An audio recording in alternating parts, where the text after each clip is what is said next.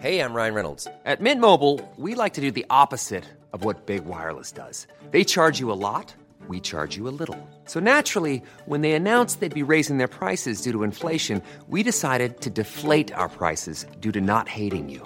That's right. We're cutting the price of Mint Unlimited from $30 a month to just $15 a month. Give it a try at mintmobile.com/switch. $45 up front for 3 months plus taxes and fees. Promo rate for new customers for limited time. Unlimited more than 40 gigabytes per month. Slows full terms at mintmobile.com. Hold up. What was that? Boring. No flavor. That was as bad as those leftovers you ate all week. Keke Palmer here, and it's time to say hello to something fresh and guilt-free. Hello Fresh. Jazz up dinner with pecan-crusted chicken or garlic butter shrimp scampi. Now that's music to my mouth. Hello Fresh. Let's get this dinner party started. Discover all the delicious possibilities at hellofresh.com. Since 2013, Bombas has donated over 100 million socks, underwear, and T-shirts to those facing homelessness. If we counted those on air, this ad would last over 1,157 days. But if we counted the time it takes to make a donation possible, it would take just a few clicks. Because every time you make a purchase, Bombas donates an item to someone who needs it. Go to bombas.com/ACAST and use code ACAST for 20% off your first purchase. That's bombas.com/ACAST, code ACAST. Namaste, yogis. Thanks for tuning in to the Yoga Revealed podcast. This is Alec Vishal Rubin, and today we connect with yogi entrepreneur Yoshi Aono, director of the world-class yoga gathering, the Hanuman Festival in Boulder, Colorado. His dedication to the practice is reflected in the success of his business and in the transformational teachings brought by renowned yoga instructors. What's the long term for being in this body? Because we're not in it for that long. No, we're not. Stay tuned as we dive into the light and shadow of creating a business in the yoga industry while staying tethered to the magic of the yoga practice in today's episode of Yoga Revealed with Yoshi Aono. I'm here with Yoshi Aono, and we're in beautiful Boulder, Colorado. And Yoshi is the director of Hanuman Festival, which is going into its sixth year. That's amazing. Excited to get into that. So thank you so much, Yoshi, for inviting me into your beautiful house and for taking time out of your day to share your experience of yoga and how that's revealed such truth and wisdom in your life as you carry forward as an inspired yogi in the community. Thanks, Alec. Thanks for having me here. I appreciate it. And, I'm glad to share anything I can. Nice, man. Thank you so much. Yeah, so, we like to start out with a little synopsis of who Yoshi Aono is and, where he came from, but perhaps pre-yoga, during the start of yoga, and what brought you here today. I mean, I can go back and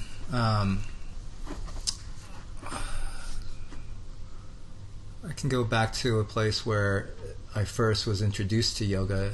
Back in 1989, I was living out of a tent on the beach in northern Kauai, a place called Secret Beach. It's a community. It was a community of travelers, artists, and musicians. We all lived naked on the beach. I had my tent, and one morning, the women decided to start doing yoga in front of my tent. And I rolled out of the tent that morning and looked up and said, "What are you guys doing?" And they turned around and they're like, "We're doing yoga." I was like, "What is yoga?" And they showed me, and it was interesting. I appreciated it. I was practicing on the beach in Hawaii, and then I ended up being in Maui, living amongst a community of tantric practitioners. So this was back in 1989, and since then I've done so many different things, and the yoga practice was there or not there. It was part of something that I experienced, but I realize now that it's really always been there, and it doesn't have to necessarily be in the asana form. There are a lot of parts of my life that I used what I learned from my parents, who were Buddhist. They're both Buddhist, and they immigrated from Japan. And I was in Boulder. I've been here for 26 years and gone through my process, and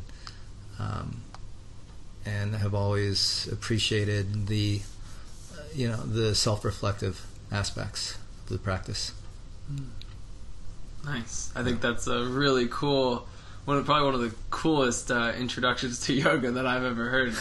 It was interesting, right? Yeah. Right? I mean, what a trip. I mean, to see all these women practicing sun salutations in the late 80s, and before it was categorized as this type of yoga or that type of yoga. It was just yoga.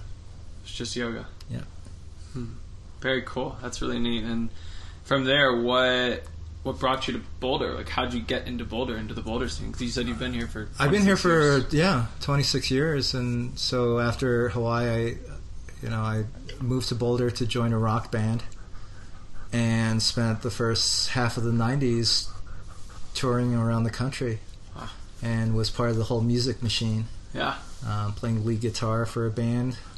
What was the name of that band? It was called Acoustic Junction back in the 90s, and it was wild. I mean, it was a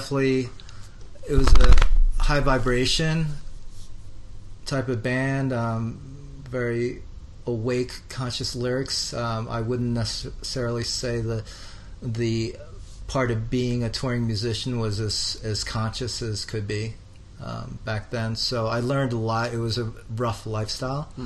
I have no regrets.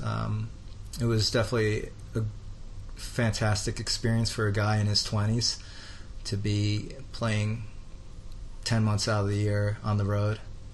Yeah, it was amazing. So, yeah, I did that for a while. I've always had music as part of my life, and put on some music events. Went into the finance world.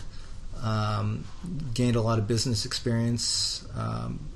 So I have a lot of the creative and the business sides to my past experiences, and I also spent a lot of time doing humanitarian work around the world, and I went to Africa, Haiti a few times, Cambodia. I was in Louisiana after Katrina. Ended up doing a lot of special projects out there in the world, and that was a great precursor to putting on an event like Hanuman. And it's really interesting. What I find is what you do in life, when people do a lot of different things in their lives, so you always are able to gather those skill sets from what you've done previously to go into your next endeavor and do it with that much more experience. And it's sort of part of being an entrepreneur, almost a serial entrepreneur.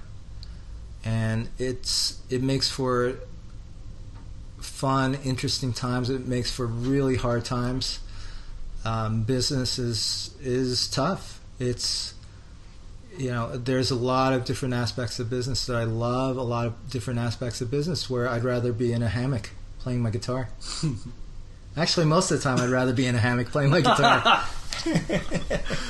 Through the rock life, the rock and roll life, the music life, and kind of learning more and more about business itself, when did you find yourself to experience the bhakti of yoga and to dive into being like, it seems that this is what you've committed yourself to over the last 5 years, I'm sure more than that. Yeah. But even just through Hanuman Festival, which for our listeners who don't know is a world-class yoga festival that have some of the most recognized, inspired, and well-practiced yogis that are coming around into Boulder to share their wisdom. Through that, your rock life, your music life, your business life, when did you find yourself to kind of dedicate yourself to the practice? I think for me, I always, what is the practice? That's the question, right? Cool. So what I was finding is I was in the financial world, and and it's great. You make a lot of money, but what else is there? You know, why are we here? What are we contributing to humanity? And what are you doing for your community? So there's always a part of me that was wanting to do more, and I found that doing service work in Haiti, in Africa, and all these different places, and having these experiences that gave you a profound perspective on how privileged most of us are that live in the U.S., are in this yoga practice. We have time to practice yoga.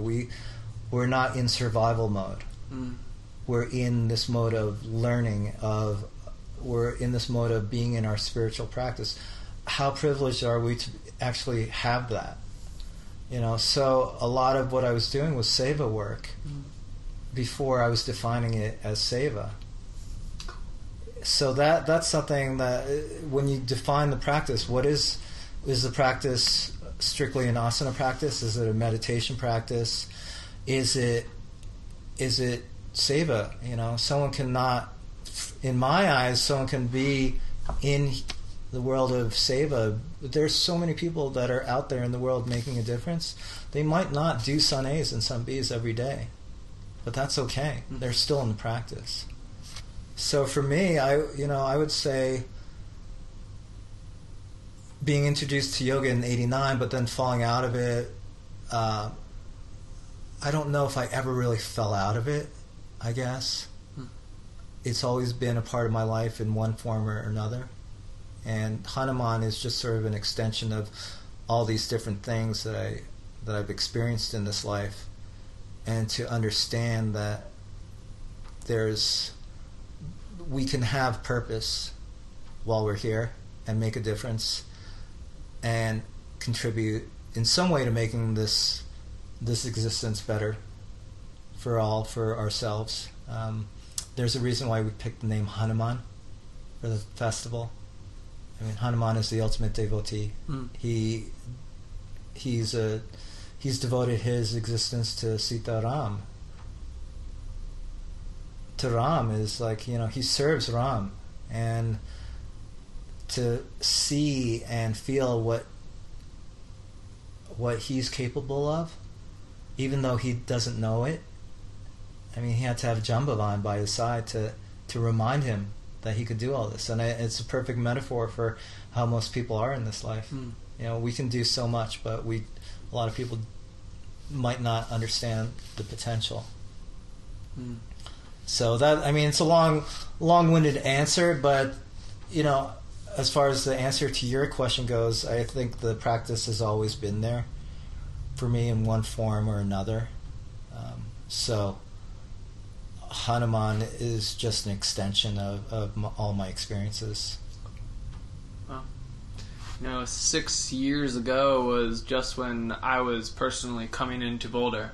Was not in the yoga experience myself, and through that, if we go back 6 years, how did Yoshi get involved with Hanuman? Where did that train start? That whole thing started. I had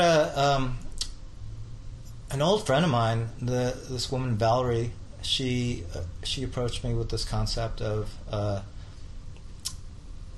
yoga festival, and you know, the concept seemed okay. I was interested in it. She knew my background and what I was capable of doing, and you know, my personality. I went into research mode to see if this was a viable business opportunity, to make sure that, like, for a lot of people, what I see is you can go into things and be wide-eyed about it, but the reality is a lot different. You know, you have to make things sustainable in order to put on events. If you don't, you're just gonna burn out, and no one wants to get burnt out. So it's been a journey, but Val and I put this event on first year. After the first year, Val and I went our separate ways, and I continued to develop Hanuman Festival, even though by all accounts and by all numbers and projections, it should have been put to bed, actually. There's a lot of, when I look back at the early days of Hanuman Festival, it's such an interesting thing, because you think that, okay, I can make this work, I have these projections, I have the business acumen to make this happen, but then the reality of what it takes to do the event is a whole different thing. And what I found over time, over the past 5 years, is the only way that this has been able to happen is to not give up and really be devoted to it.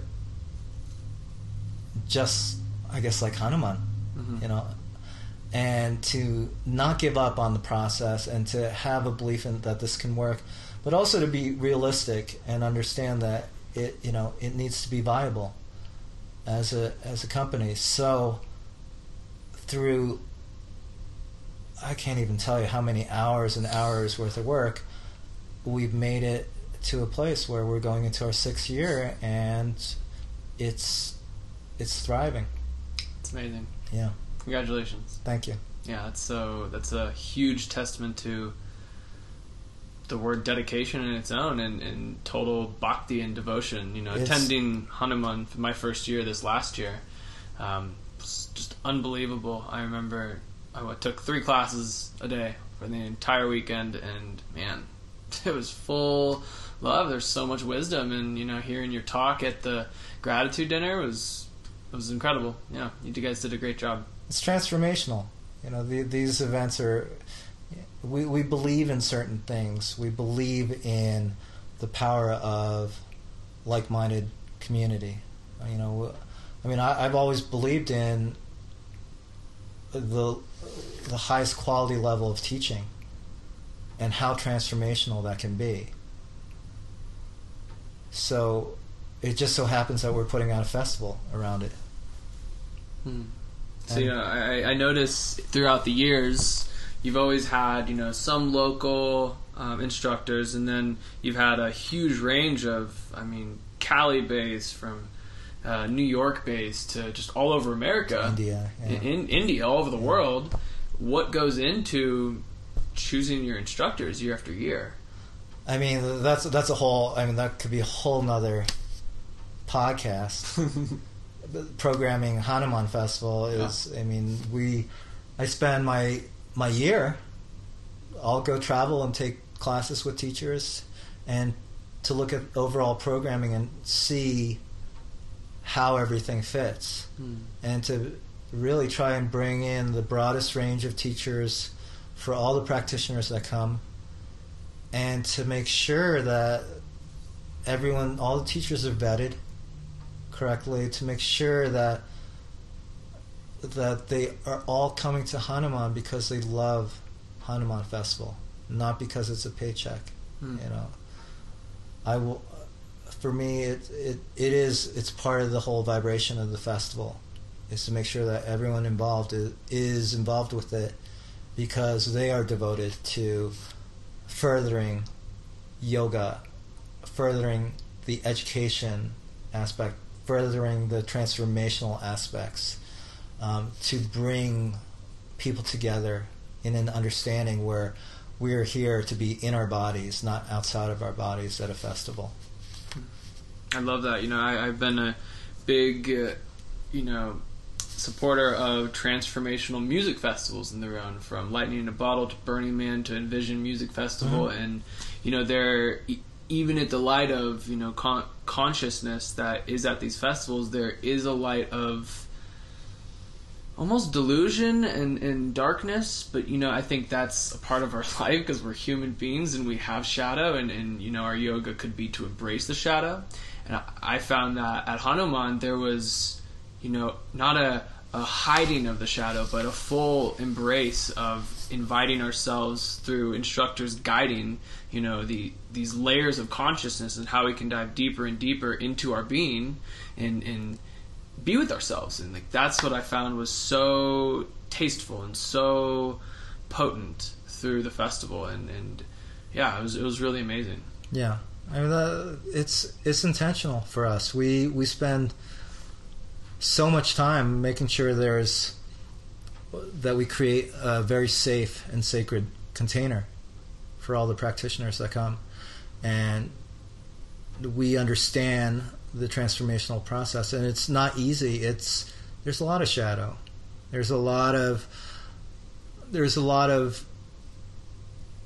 this coming up against or coming up to your dark edges, and that's where the transformation is. We all know that, and we're not going to go there unless we are in a safe place. So there's a lot of discussion around that with the teachers. There's a lot of discussion around that with our team to make sure that we're providing that container. There are no drugs on site.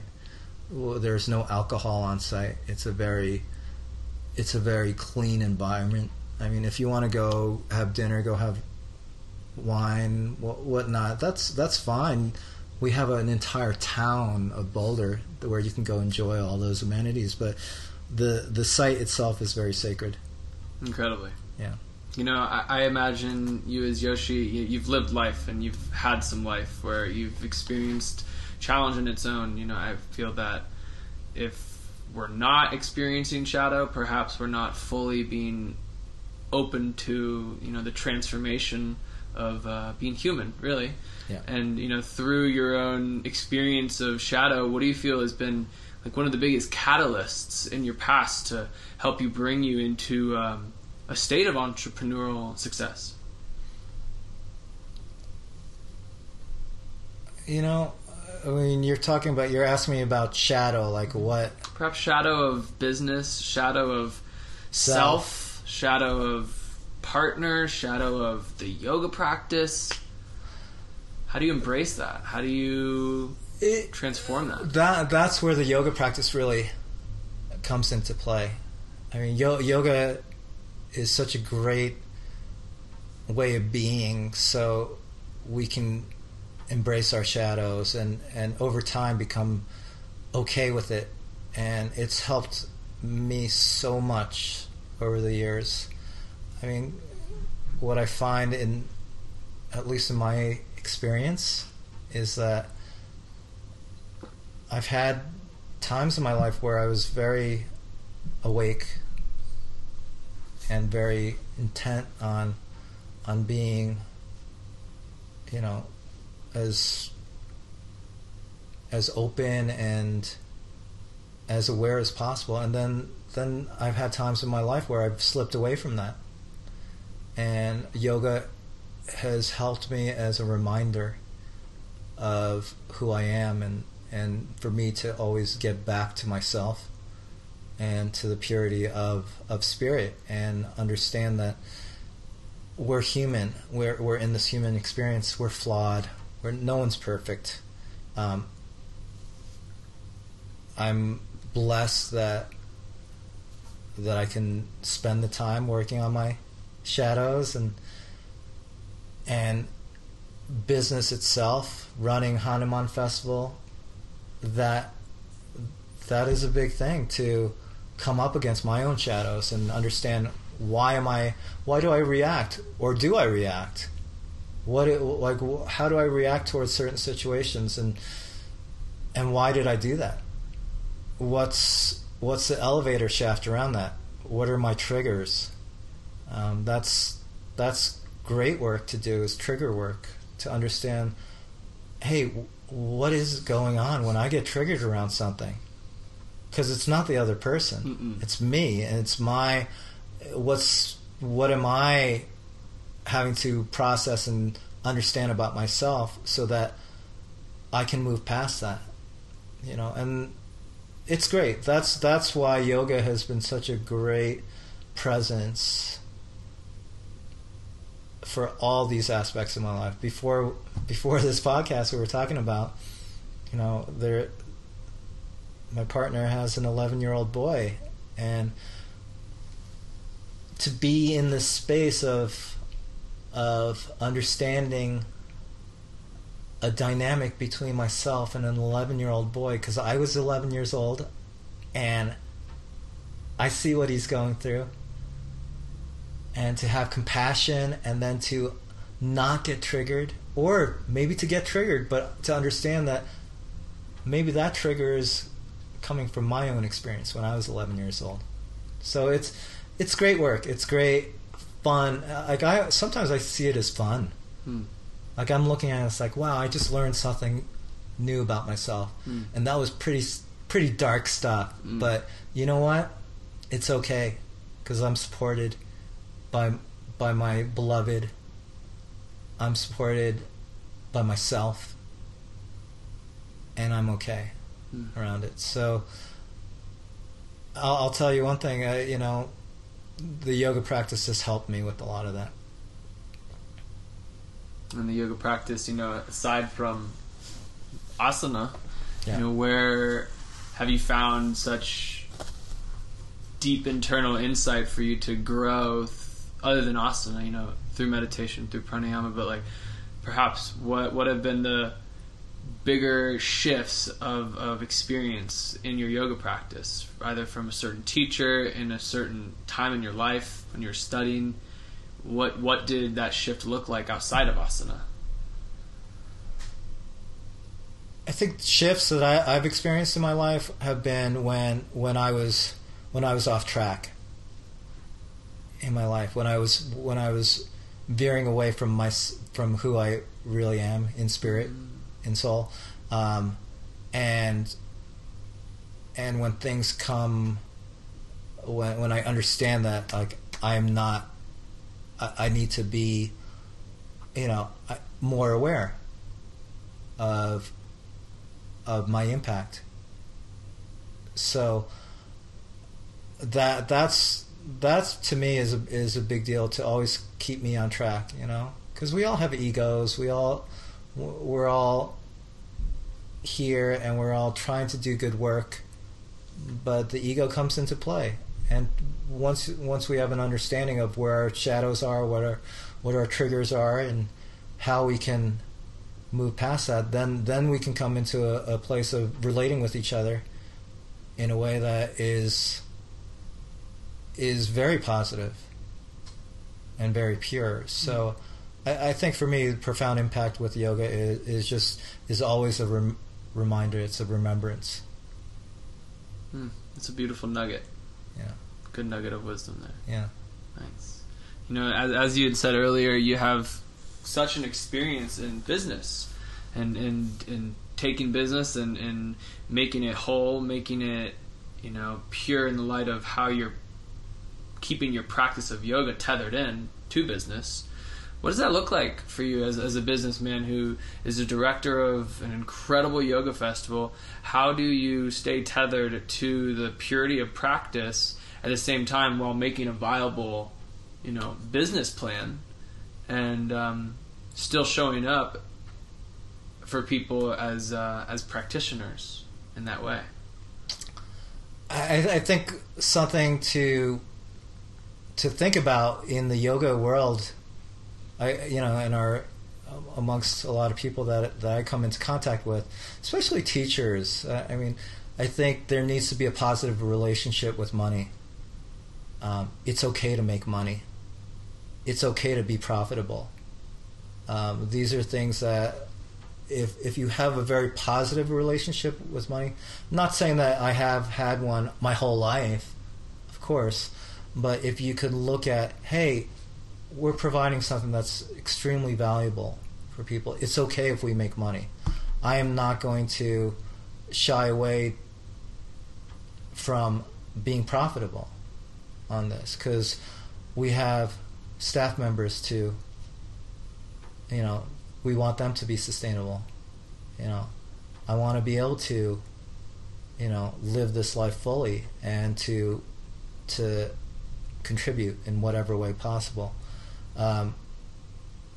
So as far as looking at the business aspect of the practice, I feel that number one, you have to have a positive relationship with money. B, you always have to go into business and look at what you're doing. Why are you doing it? Why are you doing what you do? What are the underlying intentions behind it? Are you solving a problem? Are you contributing something to humanity? Are you taking away, or are you contributing? So those are things to look at. And some people are meant to be in business. Some people are meant to not be in business.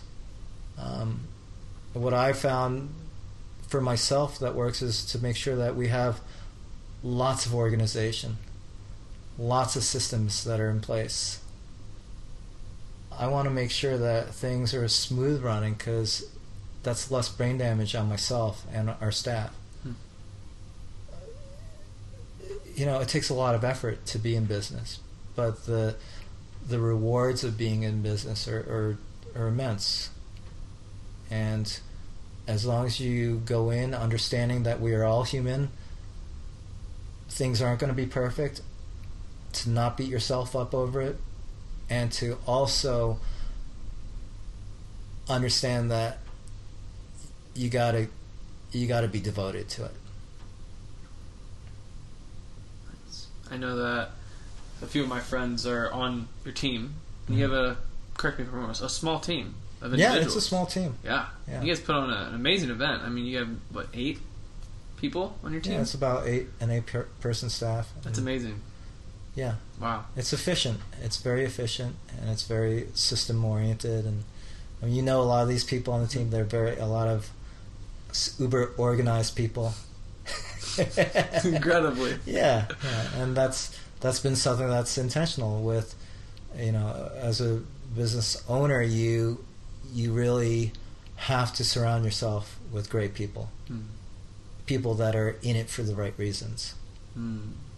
I think that the few nuggets you provided is a great takeaway for our listeners who are yoga instructors or business owners that wish to, make way in this industry, and to not drown, to be sustained, to be financially stable while being inspired, which I feel is, not easy to come by in this practice. It's not.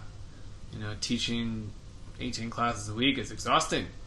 It's not sustainable, it's right? Not. No. You're not going to practice. You're not going to have your own practice. You're going to become bitter. Party of one.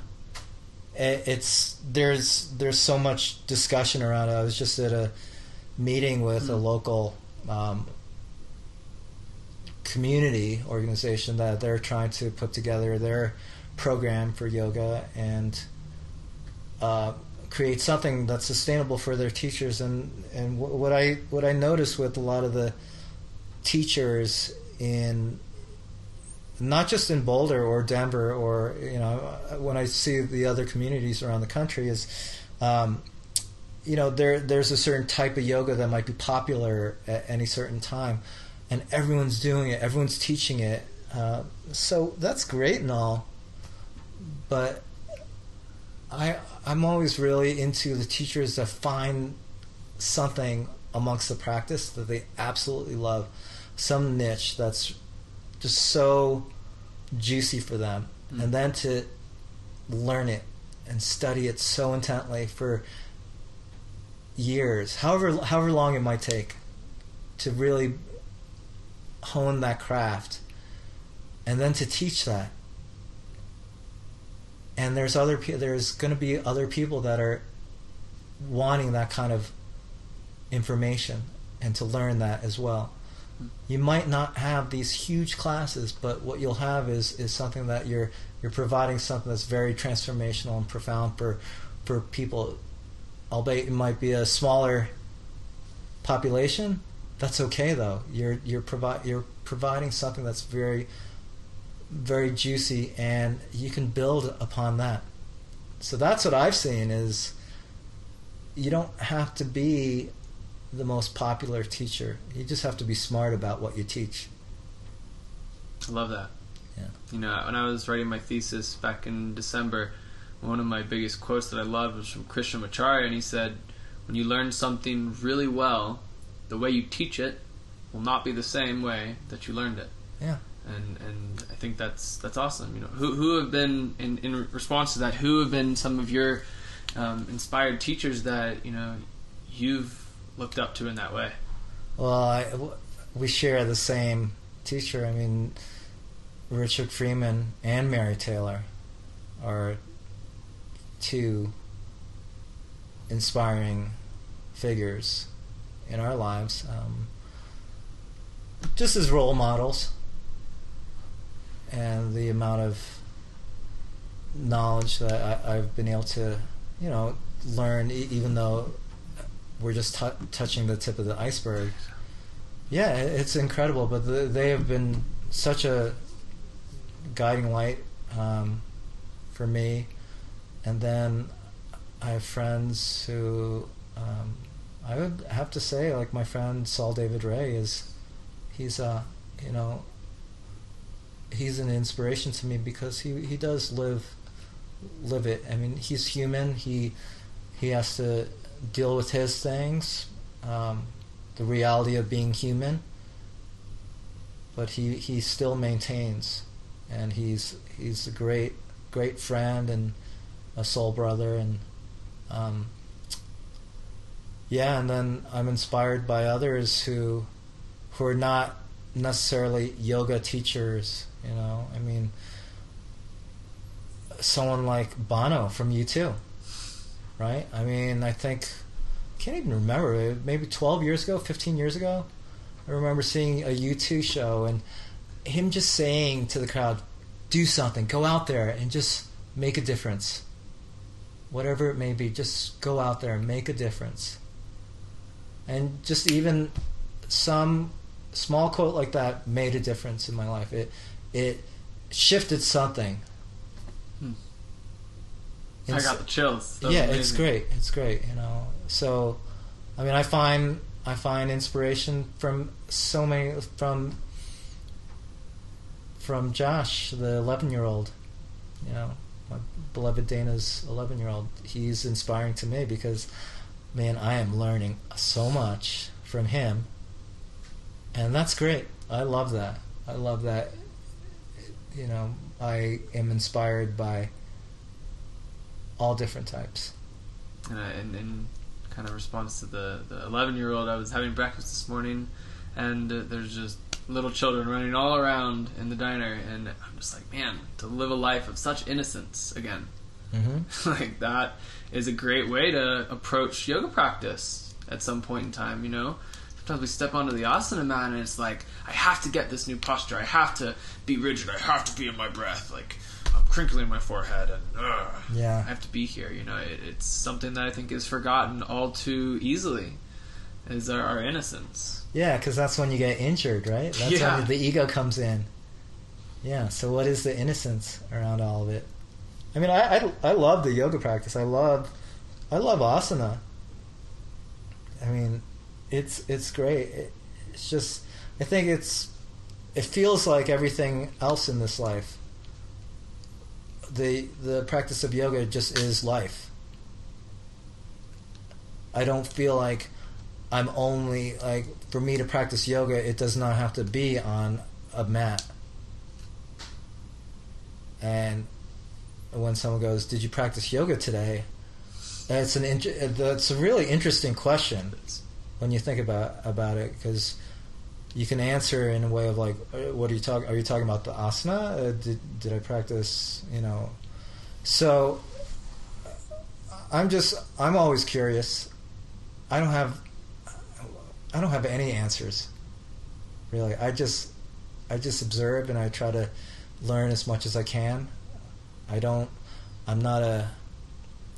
People always ask me if if I teach classes. I don't teach classes. I love being a student. I have so many friends that are yoga teachers. So many friends. So many friends, and it's great. I love them. They're such amazing beings. But let them teach. Yeah. You know? Have you ever taught? I have. I enjoyed it. But the reality is, the reality of being in this moment in my life is I devote my life to Hanuman. To Hanuman Festival, to Hanuman Adventures, to Hanuman Presents, to community, to figuring out how we can bring community together.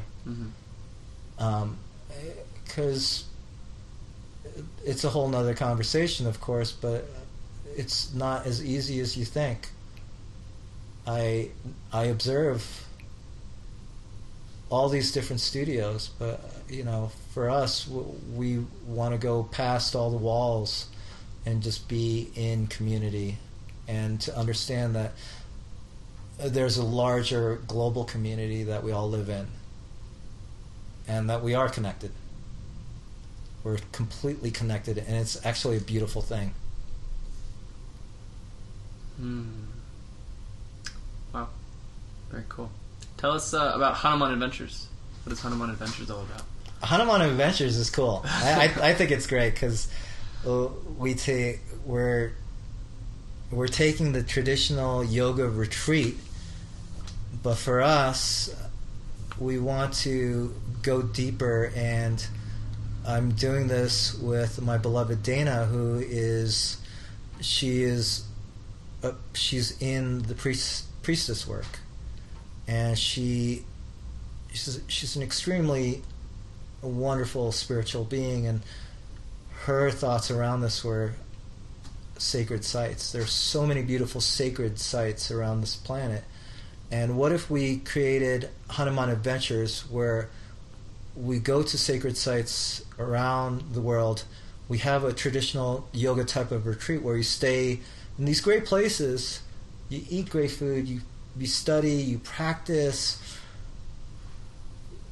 but beyond that, we go into local communities and we do service work. We actually engage with local communities and have a taste of culture, instead of being isolated in your beautiful retreat center in a sacred land.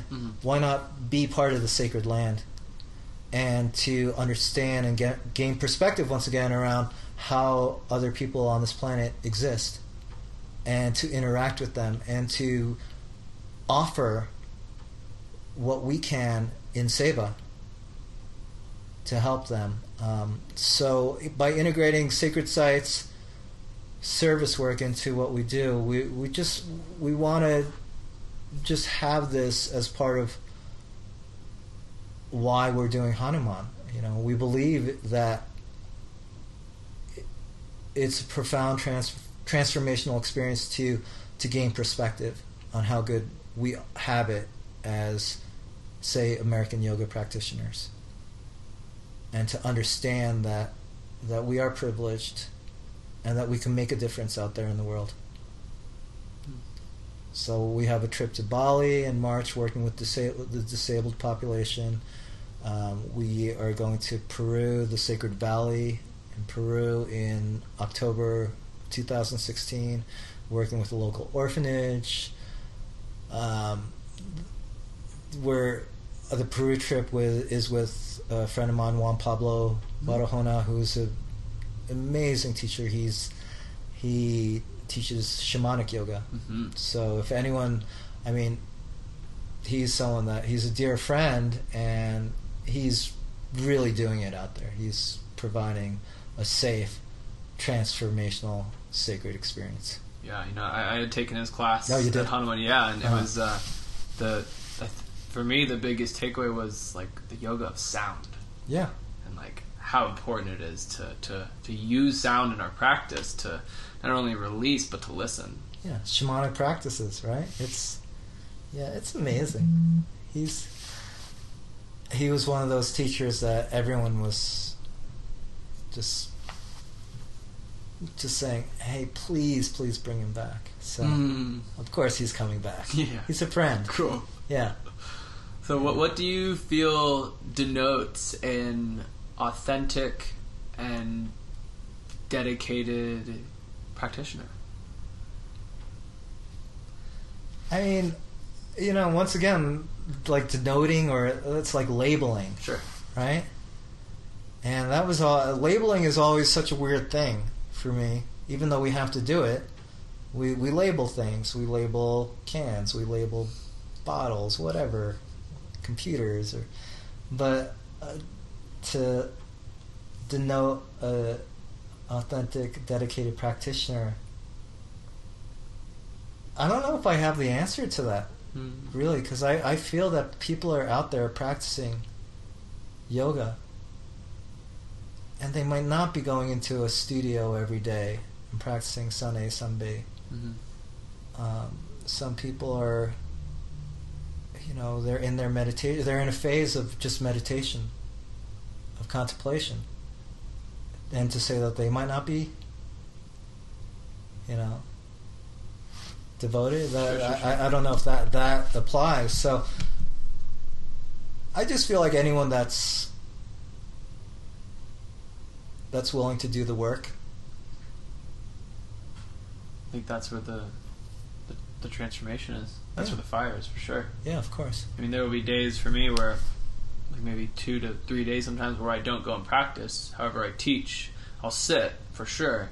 And I've been saying, in my own classes, as it dawned upon me, for the hours of experience that you, me, and we have on our mat, can we take those hours and translate that into our life practice? So then, I believe at some point, I hope that this practice evolves beyond just asana for all of us. Well, it does. It does for you. I mean, just by you doing a podcast, doing this project that you're in the midst of is an offering, and it's the intentions are pure around it. It's something that is contributing. But I don't see a yoga mat right here, right? No. But are we practicing? I think so. I believe so. Yeah. Totally. That's beautiful. I mean, even if someone is listening to this, I feel like they're practicing. If you're out there listening to this podcast right now, I feel like you're in your practice. I think that's such a great reminder, in light of, let's transition to injury, for instance. Of course. God. Yeah, you and I both, right? Yeah. I mean, when Holy you experience ego. injury, when you experience injury, most commonly through, either a misalignment or ego and not listening to bodies, how do we practice? With injuries? Yeah. Well, yeah, I mean, what kind of injury are we talking about? Are we talking physical injury or mental injury? Ooh. I mean, that's what, like, depending on, we can always balance things out, right? So having a physical injury might be the point in one's practice or existence when it's a telltale sign to focus on spirit, focus on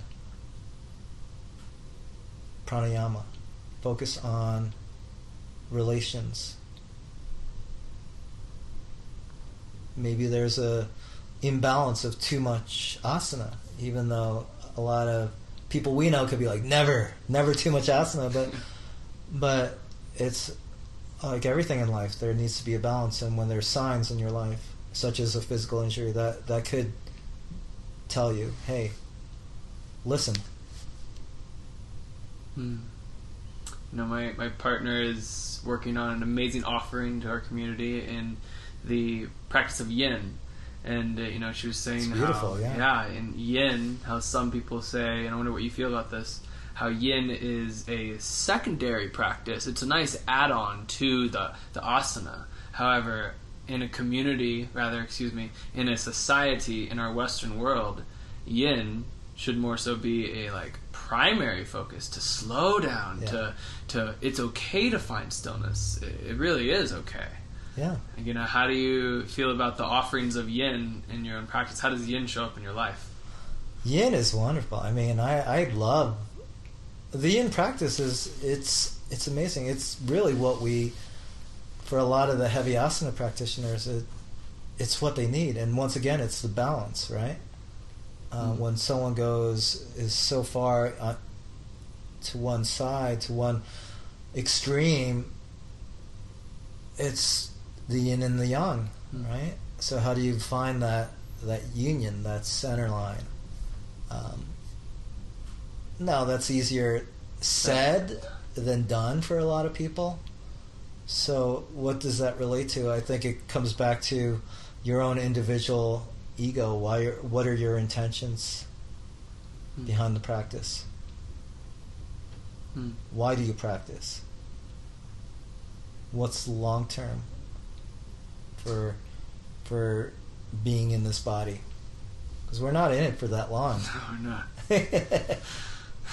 And I love like our teacher, our mutual teacher Richard. You know, he always talks about that, how the practice is the practice of getting used to the impermanence of it all, being okay with it. Yeah. Right.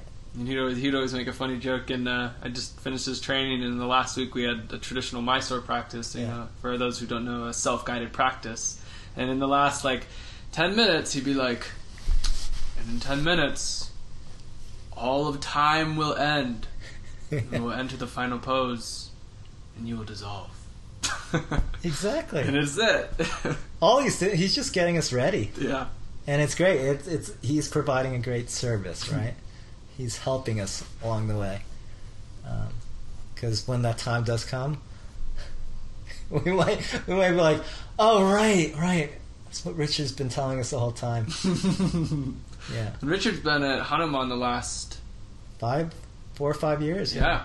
Cool. Yeah. That's amazing. Yeah, he really, I appreciate it because he appreciates the festival. You know, he understands the heart that goes into the event, you know, and I think that's one thing that I've heard over and over again by a lot of the teachers and obviously the attendees. But there's a palpable feeling of heart when you come into the event, and it's a really comforting thing. For our listeners, the Hanuman Festival takes place in June. Yeah, it's always the second weekend in June in Boulder. June 9th through 12th is when it's happening in 2016. Yes. So it's just, there's so much that we believe in for the practice of yoga, and it just all comes together for a Hanuman Festival. That's great, man. Yeah. Thank you so much. So, in kind of transitioning to close, what would be the biggest nugget of wisdom that you could offer to our listeners within staying tethered to practice, staying authentic to seva, staying true to Hanuman, staying true to self? Well, I think that last part is true to self, right? I mean, of remembrance of who you are. And I think that's something that I've experienced, I've learned over the years, is that, being in our digital age, things are moving so fast, everyone's online, feeling they're connected. You might not really be connected, but you feel like you are. You can be anything in this life. That's great. But what are the masks? All that. There's so much involved. There's masks that get put up, but really, what I've learned is just to remember that we are human, and we're having this experience, right? We're having a great human experience. For some, they take it better than others. But to always understand that we're here and to be okay with being as pure and kind to each other, and to move past all our traumas, and to try and move past our ego, and to know that we are all connected, and we can make this life pretty amazing if we can just move past our stuff. I mean, a lot of teachers say this, like, just get out of your own way. Because once you do, I mean, it's expansive out there. I had a few instructors pop into my head that say, get out of your own way. Totally. Yeah, just get out of your own way. And the reason why I can say that is because I've been in my own way, and it's just taken a lot of time to really work through that. And I have a lot of people to thank over the years to help me be more aware. But it takes effort. It takes personal effort to change, and to always realize that you'll be changing. You've never arrived, and it's always the process. You've always been right here. Yeah, totally. I love it. Well, I'm excited to see you next June. Yeah, Hanuman thanks, man. Festival. Yeah, it'll be amazing. And thank you so much for sharing your entrepreneurial yogi wisdom with us all. Yeah. Thank you for you and for anyone who's listening to this. It's, I'm honored that I can share whatever I can. So. For more inspiration from Yoshi, Hanuman Festival, and Hanuman Adventures, check out HanumanFestival.com. Or come and visit Boulder, Colorado in June to attend this powerful yoga gathering and tap into worldwide instructors to feel our universal oneness. Thank you for listening to this episode of the Yoga Revealed podcast. Be sure to subscribe to us on iTunes and give us a loving 5 stars. We really, truly appreciate it. Check out our SoundCloud and YouTube and Instagram for more behind-the-scenes footage. Thank you for tuning in and revealing your yoga to the world.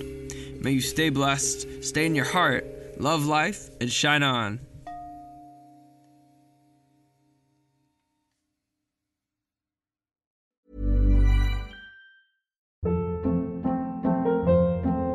Hold up. What was that? Boring. No flavor. That was as bad as those leftovers you ate all week. Keke Palmer here, and it's time to say hello to something fresh and guilt-free. Hello Fresh. Jazz up dinner with pecan-crusted chicken or garlic butter shrimp scampi. Now that's music to my mouth. Hello Fresh. Let's get this dinner party started. Discover all the delicious possibilities at HelloFresh.com.